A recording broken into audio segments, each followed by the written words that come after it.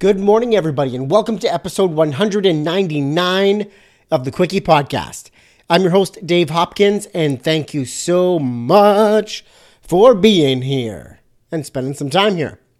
Before I introduce today's guest, and holy cow, this one is a banger. I think that's like a cool English term for like something that's awesome. Maybe I have that totally wrong. But anyways, this episode is smashing. It is loaded. I have so much to tease with this one. But before I do, I want to take a quick second and tell you about the Simply Profitable Design Summit that I am taking a part of in March 23rd to 27th. This is a jam-packed event, all online. Show up to this summit in your pajamas. I know I will. Anyways, as a designer, your time is valuable. There's only 24 hours in the day, and you factor in, especially, like I know how it is with work and family and household tasks and nighttime yoga and meditation and wellness and time for space and all of that. Like, that's a lot of stuff. And your clients hire you because you're better at what you do than they are. Then they could go figure out and learn. You're better at that. You free up their time. Another point to consider is that if you have low prices for your designs and your projects, you're likely attracting difficult clients. There have been countless stories on the Quickie Podcast here from guests who have a client horror story where they just weren't treated right, they weren't paid, the terms and conditions weren't ironed out, or even when they were, God, the changes. Oh my gosh, the changes. If you want to learn even more ways to simplify your design business, your freelance career, whether that's a side hustle right now or your full-time gig, and you want to make that more effective and profitable, you gotta sign up for the Simply Profitable Design Summit. Free tickets. Holy crap. There is over 30 plus experts that will be sharing actionable strategies that you can implement in your design business right away. There is something here for you. Beginner, intermediate, expert. There is something in this summit for you. And honestly, like I said, the best part, it's free. Head over to summit.davetalksprint.com. That is summit.davetalksprint.com. Because you know I'm going to be talking about print for my part of it. But there's so much more. So much more at this thing.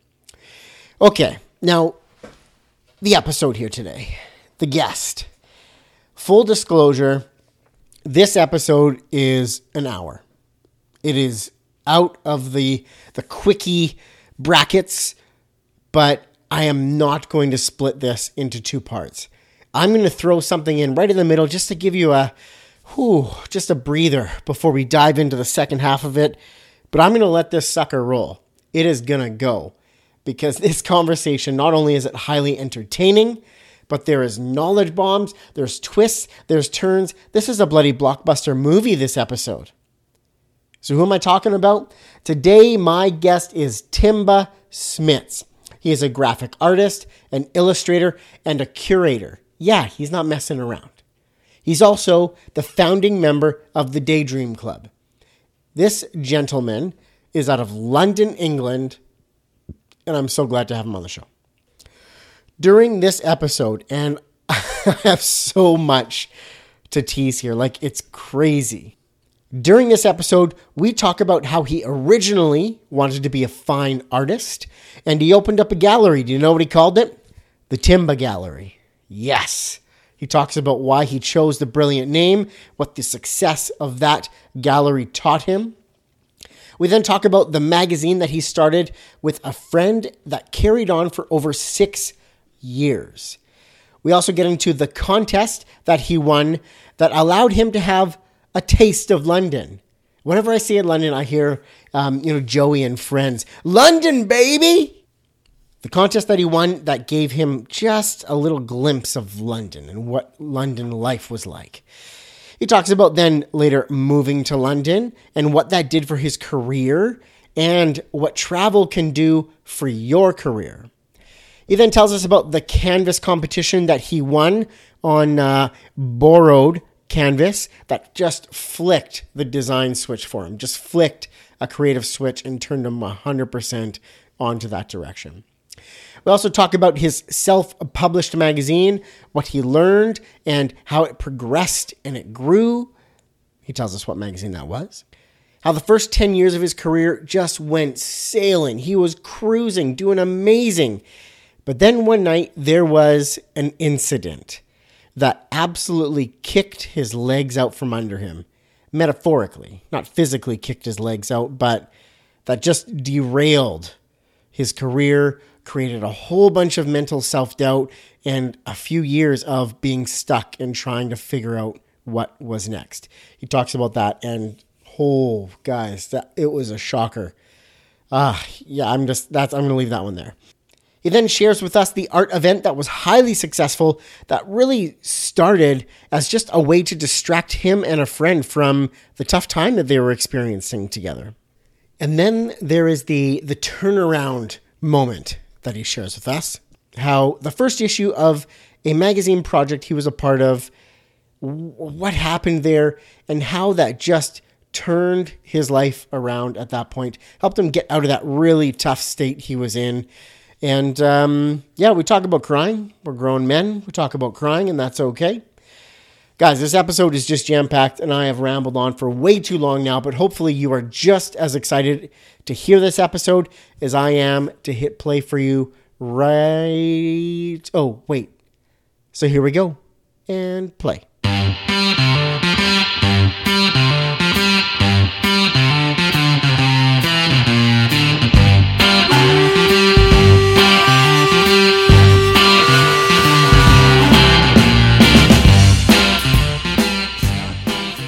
Welcome to the Quickie Podcast, the daily interview show where we talk to graphic designers about their journey to the creative field. And we do it in 30 minutes or less. So, are you ready for a Quickie?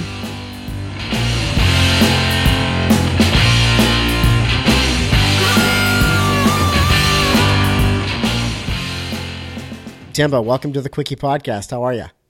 I'm very well, thanks, Dave. How are you? I'm doing great. So a recent move to London, you feel like you're settled in? Settling in, yeah. Perfect. Not Settling settled in. just yet, but settling in nicely. Awesome. Are you ready for a quickie before we get going here? Yes. I mean, anybody that knows me knows that I like to take the long way around. But yeah, no, I'm totally up, ready for a quickie. Yeah. Perfect, man. Well, let's start with the tough stuff. Briefly tell the listeners about yourself. Cool. My name's Timba Smits. I'm a graphic artist, illustrator, and curator, based out of London. I'm versatile in the work that I do. You take one look at my work, you'll see type, illustration, graphic design, print, digital, all coming together into the one thing. And you know, I'm versatile in the sense as well that over the years I've ran magazines, I've opened art galleries. I mean, I even opened up a nightclub with my brother at one point, which failed miserably. I'm a huge daydreamer. This has always been a really, really, really big thing for me ever since I was a kid. In fact, so much so that I have a little side project that I run, which is called the Daydream Club by Timba Smits. It's a mostly offline collaborative art project between me and other artists. I'm a big lover of puns, a huge movie lover, and often I like to fuse those things together. I'm looking forward to that. Puns and movies. You'll see a lot of pieces of my work with that kind of humor. What else? I mean, I'm also kind of giant. I'm sitting down at the moment, but if I stood up, you'd just see a lot of kneecaps. Pushing 2 meters, but super friendly. I mean, a lot of my friends have I'd say it's a stolen nickname because it's a pretty famous book, but by a not so well known author called Roald Dahl. The BFG. Yeah. Oh, yeah. So, yeah, that's awesome. That's pretty much me in a nutshell, man. Yeah, that covers it up. The only thing I'll add to that is in my family we don't grow them tall. You don't? No, we do not. No, I'm standing up right now, actually. I'm just kidding. I'm totally sitting up. Yeah, look, the only time that I ever wish that I was smaller in stature is when I'm at the snow, which is we'll get into that later, but I'm really big into snowboarding and skiing, and cool. Height has its advantages in some aspects of life, but geez, when I'm on the snow, I really wish I had a lower sense of gravity. So I look at all the shorter people around me looking at them like through jealous lenses. Your fall is just a little bit more. Oh, mate. Yeah. I don't even have to like go off a jump. The fall's hard enough when I hit an edge, Exactly. Awesome. Timba, so you've been out on your own doing the graphic artist and illustrator stuff under your name. Yeah. Did you kick it in studio life before making that move, or what's your quick path here?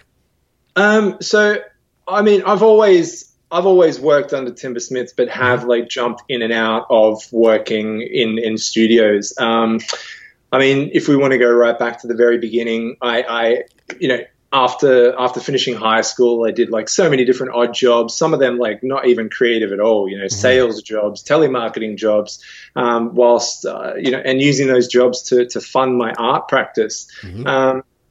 Look, to be honest, when I first started out, I wanted to be an artist, a fine artist. And that was going. I won't say it was going well, but it was going for some time. I was 20 when I opened up my first art gallery. Nice. Called Timba Gallery. Nice. Yeah, classic name. And I mean, I didn't have any idea of how to run a business at that stage, so it didn't last any longer than 12 months before it failed. But, I learned a lot from it. And then after that, I took a small freelance job in a studio for about 3 months. After that, for a solid 10 years, it was me on my own, freelancing. I, together with a friend in 2004, 2005, formed a magazine, and we self-published it ourselves. And that magazine was called Wooden Toy Quarterly. Oh, I thought it was going to be like the Timba pages. No, I learned my lesson after the Timba Gallery to never call anything after myself again. This episode is officially titled The Timba Talk. Yeah, cool. And so I started out like really just by jumping in the deep end on my own with a friend. Like I said at the time, we started the magazine together. We ran it for about 4 years together before we split ways, and I continued with the magazine for about a good 6 years after that. That's what actually brought me here to London. So I formed my own studio, really. And through running that magazine, I collaborated with artists and designers and illustrators from all over the world. And then that led me to a crossroads where this is all back in Australia as well, where I'm originally from. So it was around 2009 when I hit a crossroads. I felt like I couldn't grow the magazine any further than I'd got it there. Because, let's face it, Australia is a long way away from the rest of the world. They don't call it down under for nothing. And it's in its own like little bubble there. Great creative scene, but just small. And I wanted more. I wanted a lot more. And so I entered this competition and I won this award to go to London on a scholarship. I was meant to come here for 3 months and then go back to Australia and sort of put to use everything that I learned from meeting magazines here. I had some mentors that I was connected with. But once I got a taste of life in London and the international creative scene, well, shit, I couldn't go backwards from there, Like going back to Melbourne felt like, going back to almost a prison in a sense. Yeah. So really the contest you won that gave you a taste of London, that taste of London turned into a much, much longer stay than originally planned. It turned into a whole other career in itself. So really, and I'll probably get to this like later on with you. Don't want to like, really jump in the deep end too far with you right now, but I can split my like career up into 2 phases. I mean, I've been at this for like 20 years now, and there's a very, very clear 10-year and 10-year like period and you can chop it down the middle. I've had 2 careers. Wow. And one was back in Melbourne and then one was here when I got to London. Yeah. Perfect. So when you came over to London, really it was the magazine was your driving creation in London? Yep, definitely was. I won that award on the basis that I came here to launch an issue. Like there were very specific things that I had to do in order to get the money from the scholarship. I basically submitted a business plan in a sense to the British Council, with the people who were running the awards program. Okay. And I had a very cemented program of events and collaborations that I was going to do during these 3 months, and I did them all. And then I finished them all, but I didn't feel like I was finished here, and I wanted to keep going. So I went home, packed everything up, bought a ticket, and came back here on my own accord. Packed up my whole life there, my studio, and literally moved it here to London on my own without really knowing anyone other than the people that I met through this scholarship. And I tell you what, it took me 10 years, it took me 10 years to get to where I got, but it probably took 5 years, really trying to get my foot in the door internationally from Melbourne.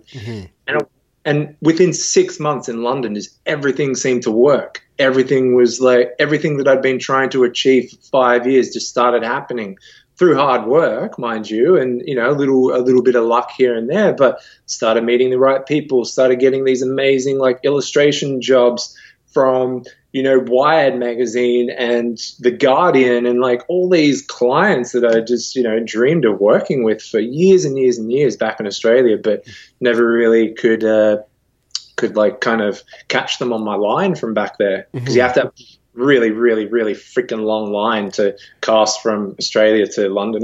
Definitely, for sure. So that little stint in London definitely opened some doors for you in terms of coming back and kicking them open further. Massively. And through that, I learned that travel is hugely important in what we do, as creative people.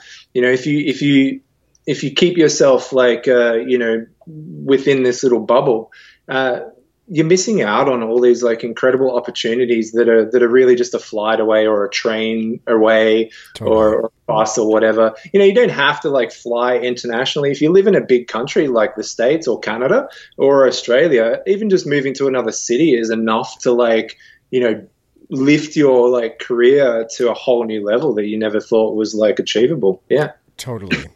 I want to just kick this back for a minute to childhood. I want to hear a little bit about mom and dad and who sort of guided you in this creative direction, or if that was something you took on naturally, and did they encourage that, or did they want you to go the doctor route or the basketball route, I guess, in your case? What, give me just a brief intro to mom and dad and how they played a role.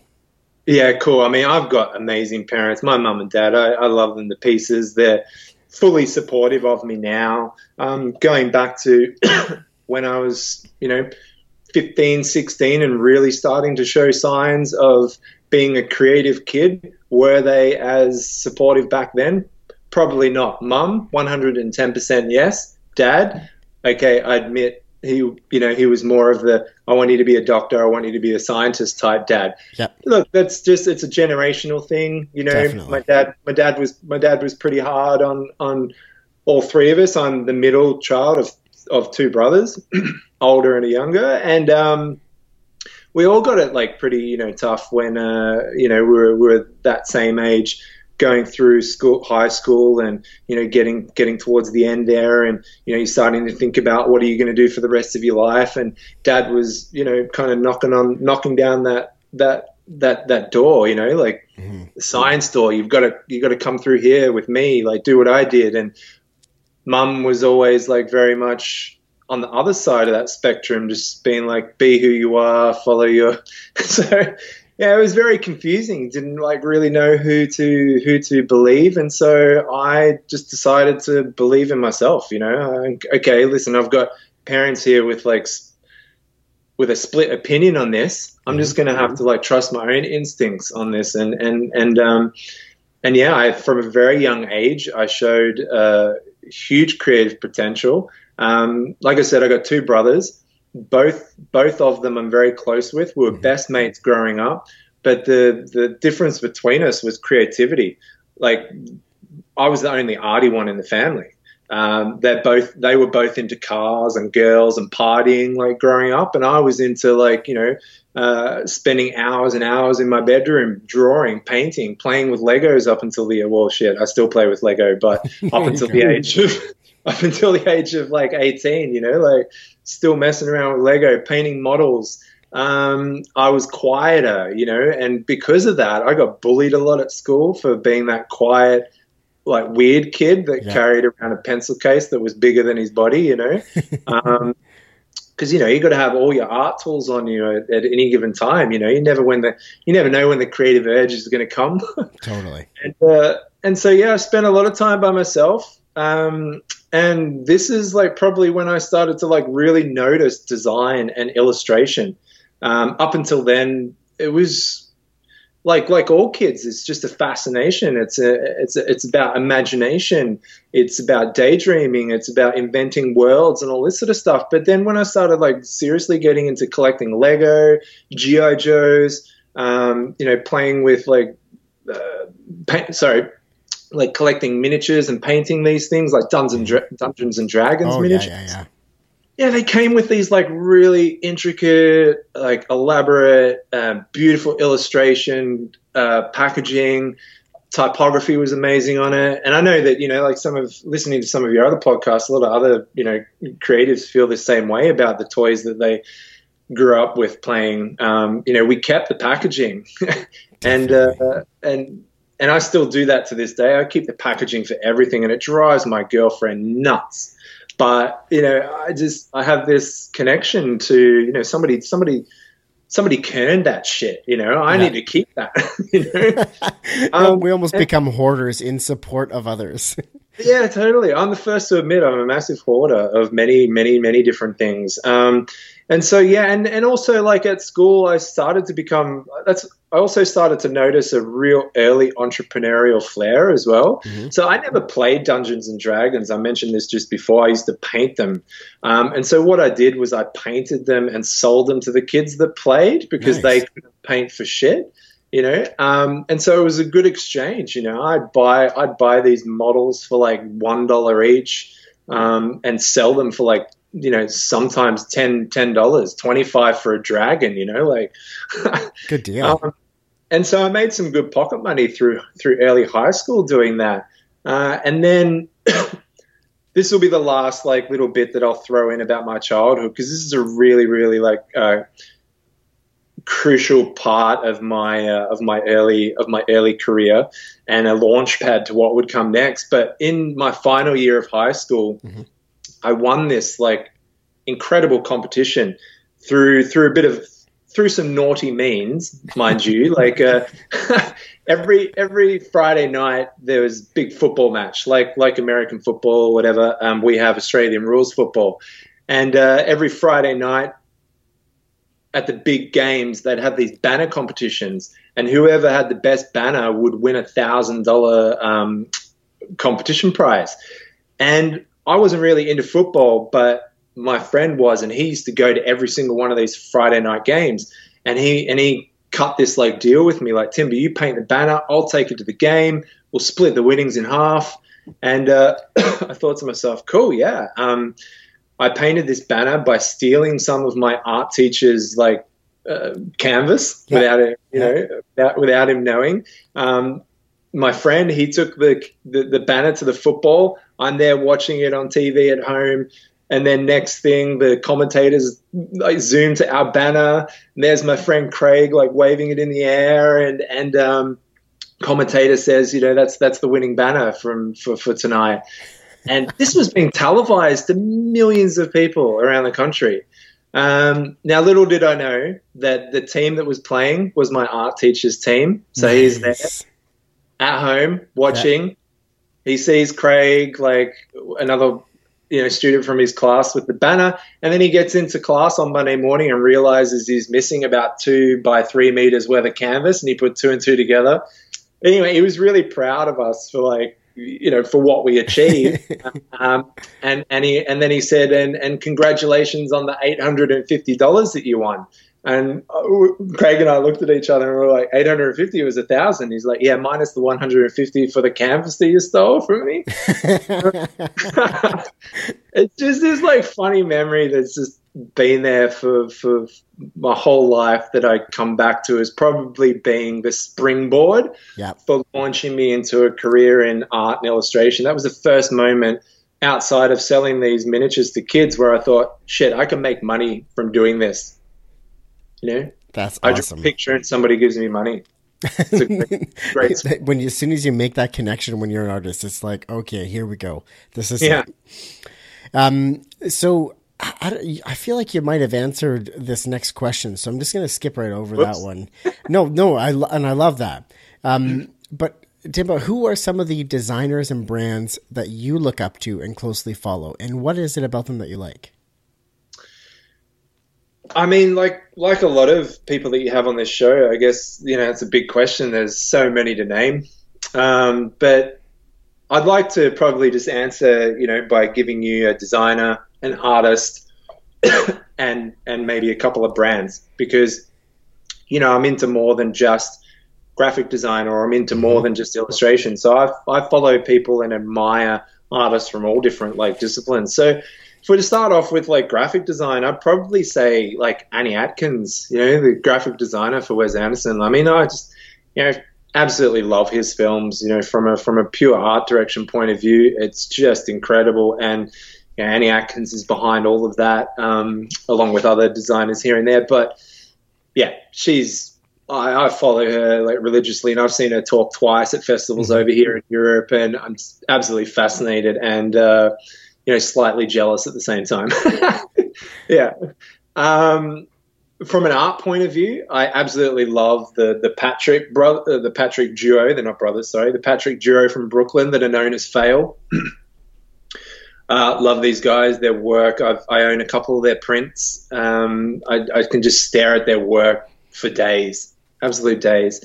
Does it inspire my work? Not necessarily, but I just, I just really look up to them as artists. They're prolific, they're hardworking, their output is amazing. And I just love that collaboration that they have. It's always been something that, I hope to reach at some point in my career, is find that other person that I can, team up with. Some brands, we've got, Studio out of Paris. Love their stuff. Husband and wife team, Laura and Stéphane Cassier. And another name, and this is probably a name that's been mentioned a few times on your podcast, but Johnny Cupcakes. I've had the pleasure of working for Johnny a number of times, and actually talking to him late last year. We'll be collaborating with him again soon. Cool. Love the guy's energy, the amount of personality that he injects into his brand. It's fun. It's relatable. Any brand can learn a lot from that guy, and so many have, Definitely. No, those are great names. Annie Atkins, I wasn't too familiar with that, so I definitely want to learn more about her and the work that she's put together. Mm-hmm. So, Timba, I want to now slide into a question about print and packaging design.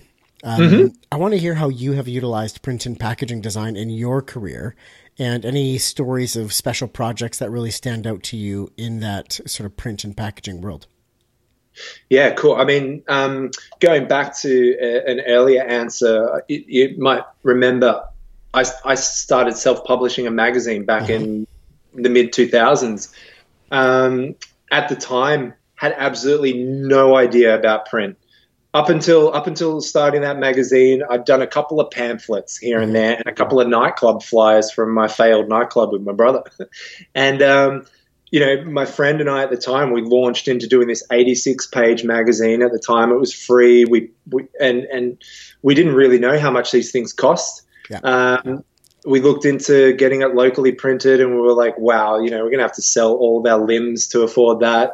Let's look at China. We started printing in China. It was a lot more affordable, especially for a free magazine.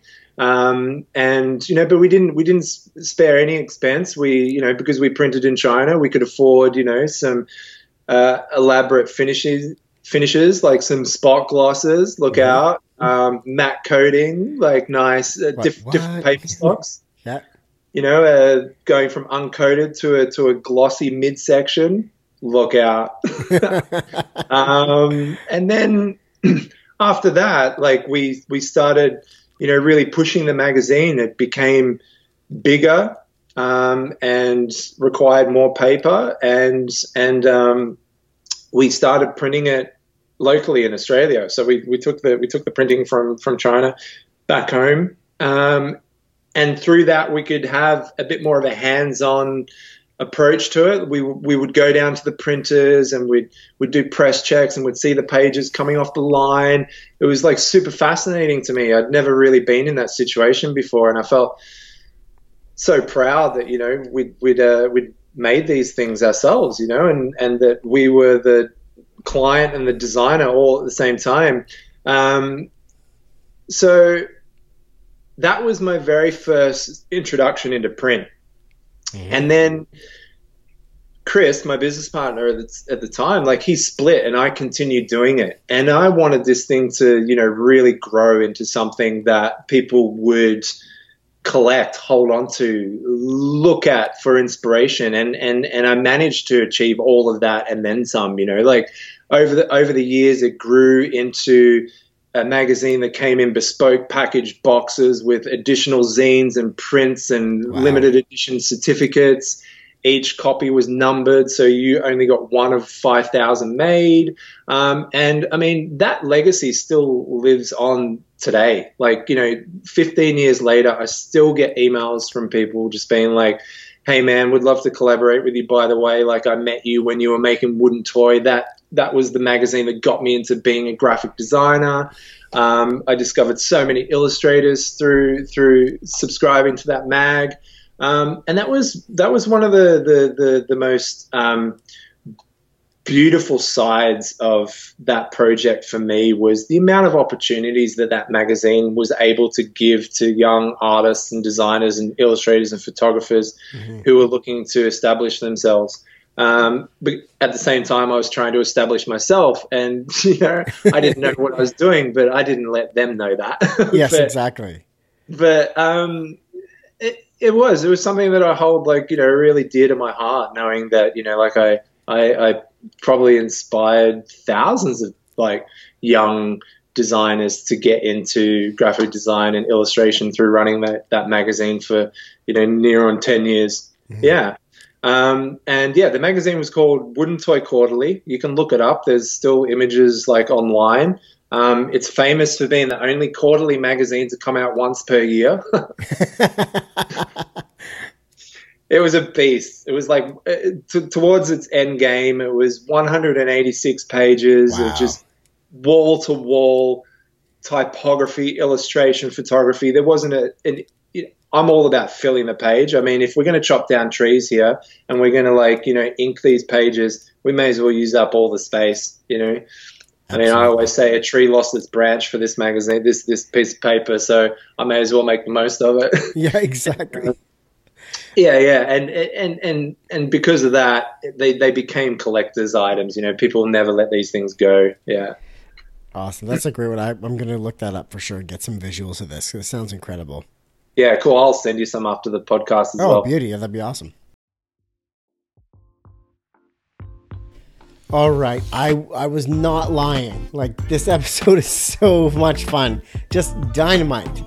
I want to take just a quick second to remind you of the Simply Profitable Design Summit that I am a part of, but from March 23rd to 27th. If you have not had the chance yet, because you're listening to an amazing podcast episode, perhaps, head over to summit.davetalksprint for your free ticket. This summit will help you in your design career, whether you are in-house, freelance, a little bit of both. It'll help you be more efficient, use your time better, learn how to manage your clients better, help increase your rates, help everything. This will be an amazing, helpful event. Free tickets, summit.davetalksprint.com. Again, that is summit.davetalksprint.com. Can't wait to see you there. So let's get back to the Timba Talks. Well, Timba, I got to get into the tough stuff now. I got to get through some questions here that'll drag you through some memories that you'd rather not remember. And we'll talk about it. We'll share some lessons learned, and we'll quickly move on to some happy stuff. Yeah, cool. What has been the most challenging period of time in your design career so far? Why was it challenging, and how did you get through it? Yeah, cool. We're about to get deep here. We're about to get deep and nice. slightly shocking. Are you ready for this? So like I said earlier, you can break my career up into like two parts. And that's not only because of my midway move from Australia to the United Kingdom. So I've been doing this for 20 years. The first part was like a real hard slog. That was the getting started, growing a name, like building a name for myself back in Australia. Everything was going great. I won that scholarship to London. I got here and I started working with the best. Everything was going amazing. And that was probably like, 10 years. That was exactly 10 years into my career. I started in 2000 and that was 2010, right? That's the first like decade. And then boom, everything went wrong. Like, and this is where it gets quite shocking. I was a year into my time here in London, and I was on a bus and I got stabbed like three times by some youths on the bus, and nearly lost my life. Ended up in hospital for weeks, 6 months of physical therapy. Thought I was fucking Superman after that. Yes. I felt strong. I'd been doing all this physical therapy, and that was actually like probably the first bit of fitness that I'd ever applied myself to in my life outside of playing sports at school. And I felt great physically, but like I didn't notice the mental cracks that were like starting to appear underneath. So about 12 months after that brutal attack, I hit the floor. Depression, post-traumatic stress disorder, acute anxiety, like the works, the absolute works. Crazy. And this like completely like crippled me personally. Yeah. But it completely derailed my career. Goodbye clients, goodbye momentum, goodbye like collaborations, just goodbye everything. And that went on for a good part of 2 years. So it's 2013 now. 3 years have gone by since, the start of my second decade. And I poked my head out of my shell for the first time. I woke up one day and I felt okay. I didn't want to be in my shell anymore. And I felt like, I'd been through the ringer and it was about time to like dip my toe back in that pond again. And so and now we're into the bit of like, how did I get over that? Right? Yeah. So during that whole like ordeal, like I got over the physical and the mental side of things just by doing a lot of rehab and a lot of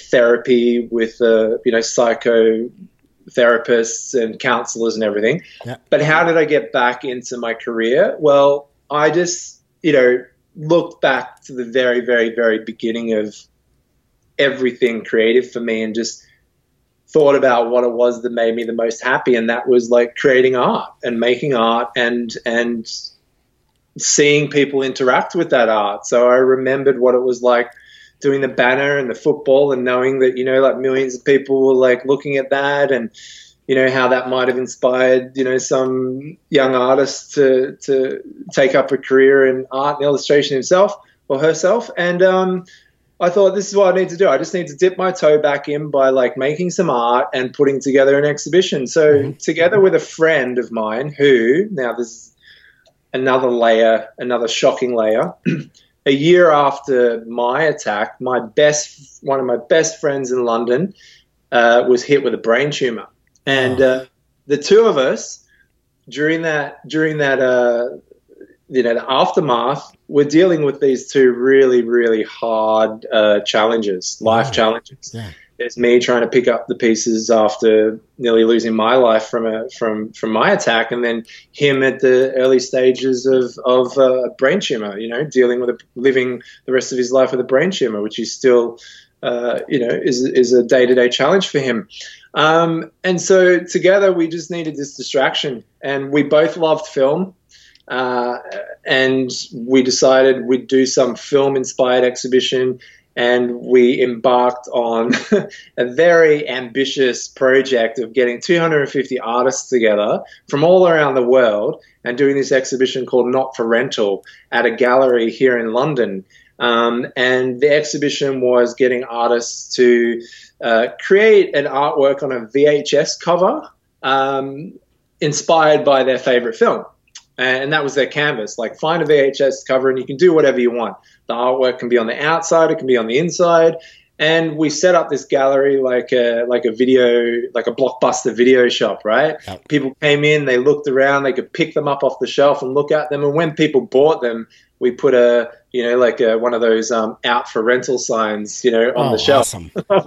And it was fun, and it was a charity show. So he chose Macmillan Cancer Research as his charity, and then I chose this charity called Art Against Knives, which is a local charity here in London, which helps prevent knife crime amongst young people by intervening with art and illustration and design. And so with their help, we were able to put on this big, ambitious exhibition. It was a huge success. It got picked up by all the creative press in London and the rest of the world as well. And through that, I wasn't expecting this, but the gallery itself was connected to a publishing house, and that publishing house published two magazines, one called Little White Lies and one called Huck. And Little White Lies is, in my opinion, the world's best film magazine. And no more than a week into having this show up on the walls, the publisher and the general manager called a meeting with me, and they were like, "We were super impressed with what you've done here with this show and how you've managed to bring all these artists together with such flair and in such a chill fashion as well. You're a super calm dude under pressure, and it just so happens that our whole creative department has decided to leave and start up another studio, and we're in desperate need of an art director." Yeah. And I was like, "So what you're asking is, do I want to be art director?" And they were like, "Yes." And at first I freaked out. I just was like, "I'm not ready for this. I'm just dipping my toe back in, guys. Yeah. You're trying to throw me in the deep end here without any floaties on, Yeah. And do you know what floaties are? Yeah. Those are like the little arm, the arm pillows, for lack of a better term, right? Yeah. Arm pillows. Yeah, that's also a good name. And they offered me this position. I had to take some time to think about it, but after a week, I decided that this is exactly what I needed. This was going to be my recovery. I needed to put myself into this position. And so I took the job, and I was able to start by employing a couple of designers and start to build this new team. And I ended up there for 4 years before I decided to leave and go to Berlin. And from Berlin, I moved back here to London recently. Yeah. Crazy, man. That's an incredible story, how that all went down, and sort of the massive ups and downs and whirlwinds that incident really kicked off for you. And the path that really led you down. Wow. It led me down this incredible path, actually. It wasn't all bad. I look back on that now and actually thank God that it happened. It's really weird. You might, people listening in might just be like, how can you say that? But I found so many incredible silver linings in the aftermath of that experience, and I connected with so many amazing people and formed new friendships. I lost old friendships, but they were replaced with new ones that were better for me. It allowed me to look at my life under a microscope and really make some important changes, which I think everybody should do on a yearly or at least 3-year basis. Let's not wait until these major shitty things happen in our lives to do that. So straight away after that attack, I stopped drinking, I stopped smoking. I didn't smoke a lot, but I social smoked. I stopped drinking. I stopped drinking coffee. I stopped smoking. I stopped taking recreational drugs. Mum, I didn't take recreational. You might want to edit that. He's talking about a friend. He's talking about a friend. Yeah. It caused a lot. It forced you to self-reflect and to self-discover beyond that. Yeah, massively. And on a personal level, but then on a career level as well. So one of the real shitty things that happened during that time was I had to close my magazine down, right? I felt like it was stolen from me. And you know what? I only stopped grieving about 3 years ago on that. You know, I felt like I didn't get my own magazine to the point where I wanted to get it, but now I'm fine with it because along came this other opportunity through Little White Lies, and I, felt like what I did in that 4 years was like hugely more influential to myself and to others than what I achieved in the 10 years, like with my magazine, Totally. And so, I learned a lot about overcoming adversity, like through that experience. And, I don't wish that experience upon my worst enemies, man. But there are going to be moments in your life and in your career where shitty things are going to happen. And, this is the moment. These are the moments in life where you learn exactly how tough you are. Personally, but then also creatively. I was really scared there for quite a while that I was never going to get my creativity back. It scared the absolute shit out of me, right? It was one of the scariest moments in my life because, up until that point, I was an artist and the artist was me. We were very connected and I felt like I just had my DNA ripped out of me, right? Now, I don't feel that way anymore. Heck, I love art, but it's not my everything, I can walk away from it. I can walk away from it tomorrow for 2 weeks and just go and do other things. And that's healthy. That's really, really healthy. Right? Definitely. Yeah. Wow. Okay, man, I got one more that's going to just like touch a little bit on the tough stuff. It's an easier one. And then we'll slide into the happy place. Yeah, cool. But Timba, very simply, what is something that you're struggling with in your design career right now? That's quite an easy one for me because it's a conversation that I have with, my partner and a lot of my close friends. And it's a single word, pace. Things are moving faster and faster, right? Yes. And I'm not alone in thinking this way. For me personally, it's tough because my process is quite slow. One look at my work, you see a lot of layers, you see a lot of texture, you see a lot of detail, and I am that is me. I am this attention to detail fiend, and the pressure to produce, communicate, and react faster and faster, is a real struggle to me. Last year, for example, I had a tough year last year, dealing with this, do I make some adjustments to my work? Do I take some of that texture out? Do I take some of that detail out? Do I kind of simplify things a bit more, just to keep up with that pace? And in the end, I just decided, fuck it. This is me, man. This is how I work. I'm not going to let the industry bully me around, just like I didn't let those shits on the bus bully me around, I was bullied at school and I didn't let those bullies bully me around, but they still smashed me in the face. But anyway, I don't, I feel like the technology and the speed of it can be looked at as a bully. It pressures us into making some changes that we don't really want to make, don't make us happy. And so that's something that I struggle with, and I don't think I'm alone in feeling that way. I know that there's a lot of other people in my circle that feel similar, and probably this will probably relate to a lot of people listening in to this podcast. That's my number one thing, time and pace. I couldn't agree more. And as things become more and more accessible with the click of a button or the quick touch of a screen, it sort of creates this culture of expectation. Of that's what it is. Everything should be at the click of a button. Everything. Well, why is it going to take you 2 months to do this piece? I can get it at 5 or in 3 days.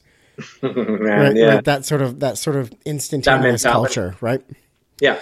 Okay, Timba, I'm turning this bus around. I want to hear about a project that you've been a part of that you are the most proud of, the one that just makes your heart sing. Yeah, cool, man. Well, I mean, it's a tough one because I was really proud of what I was able to achieve with Wooden Toy Quarterly, my own magazine. However, like I said, I didn't get that to the point where I wanted to get it to. So I've got a bit of a, love-hate relationship with that memory. Yep. So I would say the one that wins is my very first issue as art director of Little White Lies. Yes. I came on board at a really, really, really difficult time, literally picking up the pieces around me still after my attack and wasn't functioning creatively. Put myself in this real high pressurized situation of not only having to design a magazine within a month, but also being responsible for 2 designers. Holy shit, I've got 2 designers all of a sudden. What the hell? How did that happen? It was nerve-wracking, but I dug deep. I remembered my steps, and I achieved the impossible under the situation. I pulled these designers together. I was able to, from our very first issue, build a really, really tight knit team with them. And a nice understanding of where we were going and how we were going to do it. And at the same time designed a brilliant issue of Little White Lies. And I can say it was brilliant because I wasn't alone in thinking it was brilliant because it actually won a D&AD award for being, the best design magazine of 2014. And I was like, man, how'd that happen? Here's me just still dipping my toe into the pond again, and I managed to pull off the impossible.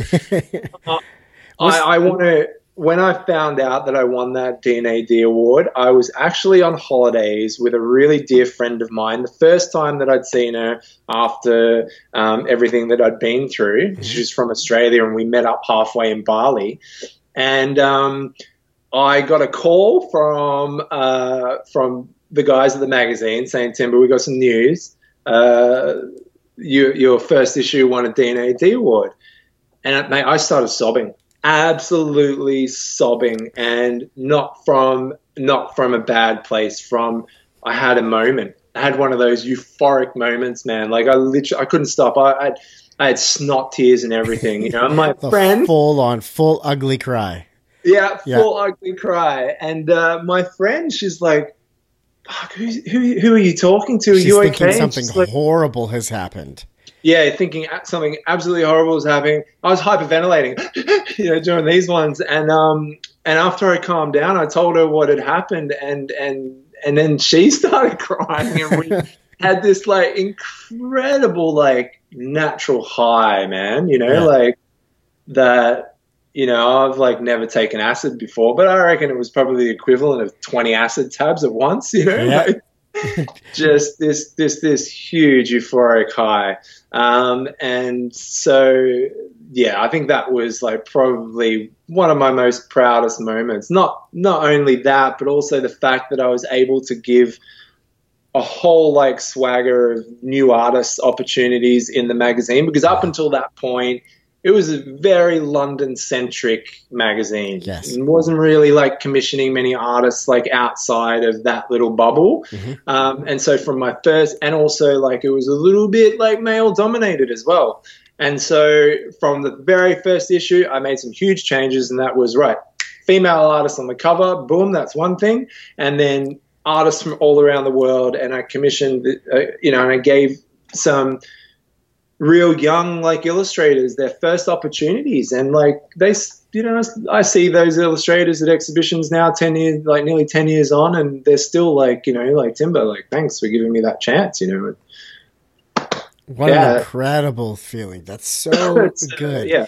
What I love about this question, and I've said this before on the show, but I'm going to say it again. What I love about this question is 99 nearly % of designers that I ask this question to, whether they're on the podcast or I'm out for lunch with them and they're a customer or a friend, it's not the project that gave them the big paycheck that allowed them to take the big vacation. It's not the one that allowed them to put a deposit on the Tesla. It's not that job. It's the one for the nonprofit down the street where that nonprofit can now help this person. And they did the job pro bono. It's the job that allowed other designers to elevate themselves along with that creative. Like it's the project from the heart.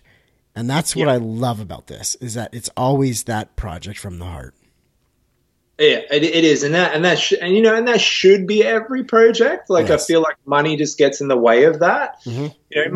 Money is one of the biggest monsters on the planet. It loves to come in and just gobble up all the fun and all of the heartfelt energy that goes into these things. But that's just the nature of the beast, isn't it? But I agree with you, man. Like the ones, anybody that I speak to as well, when you talk about their favorite projects, similar story. Yeah.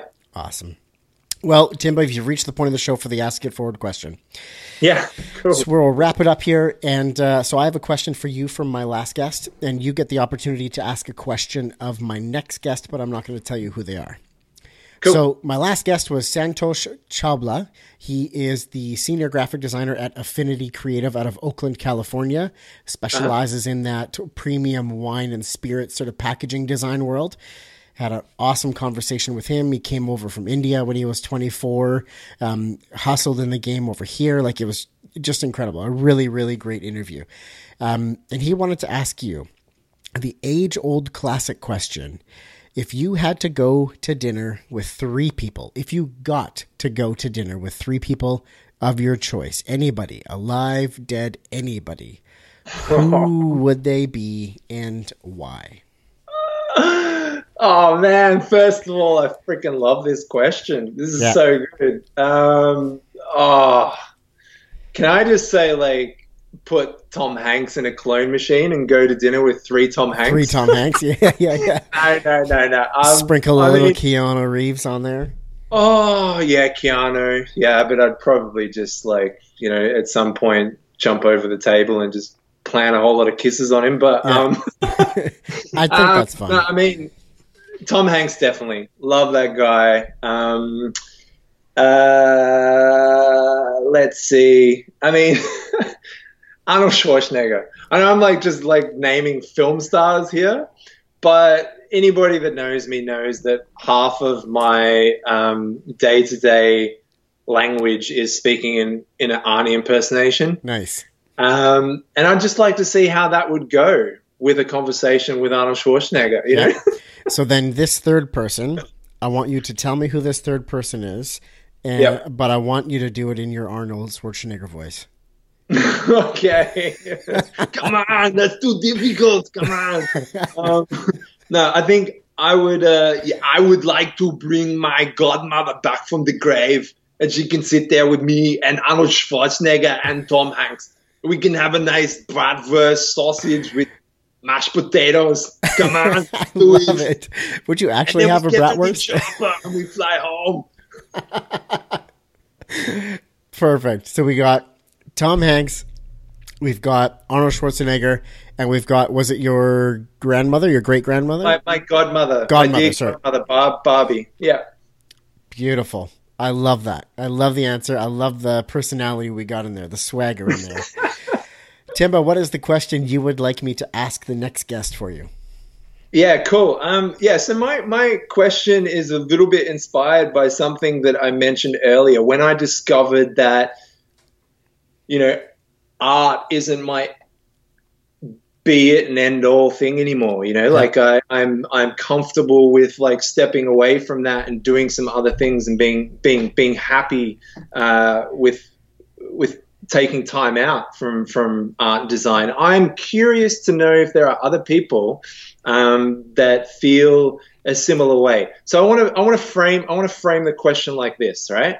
So I love art, I love design, but I freaking love snowboarding, man, right? And when I'm at the snow, I often think to myself, shit, do I like snowboarding or art more? But then when I'm doing my art, I'm so happy doing that. But then I'm the snowboarding starts creeping in. And I'm oh, I need to go to the mountains, And I have this real battle with this love affair. So my question is this your main love? You know, like, is art your main love, or do you have a little bit of naughty on the side that like really just, you know, wants to pull you over for a quickie every now and again? I love it. Oh man. Yeah, that's so funny. So frame the question, you know, is art and design your full love, or do you have a side chick that you're struggling with? or a side bloke, you know? Yeah, perfect. Yeah. Got to make sure it's equal. Yeah. Yeah, equal opportunity. Everybody's good. Yeah. That's amazing. Timba, that's a great question. I'm looking forward to asking that of the next guest. You'll have to listen in to hear who I had to ask that question to. Great. And you've reached the end of the Quickie podcast, man. I really appreciate your time and sharing your story. And my God, there's so many gems here. Thank you so much. You're welcome, Dave. It's been great chatting to you, man. Yeah, I've really enjoyed every minute of it. I love that. All right, guys. Thank you so much for listening to this episode, this interview with Timba Smits. What an awesome dude. A tall dude and an awesome dude.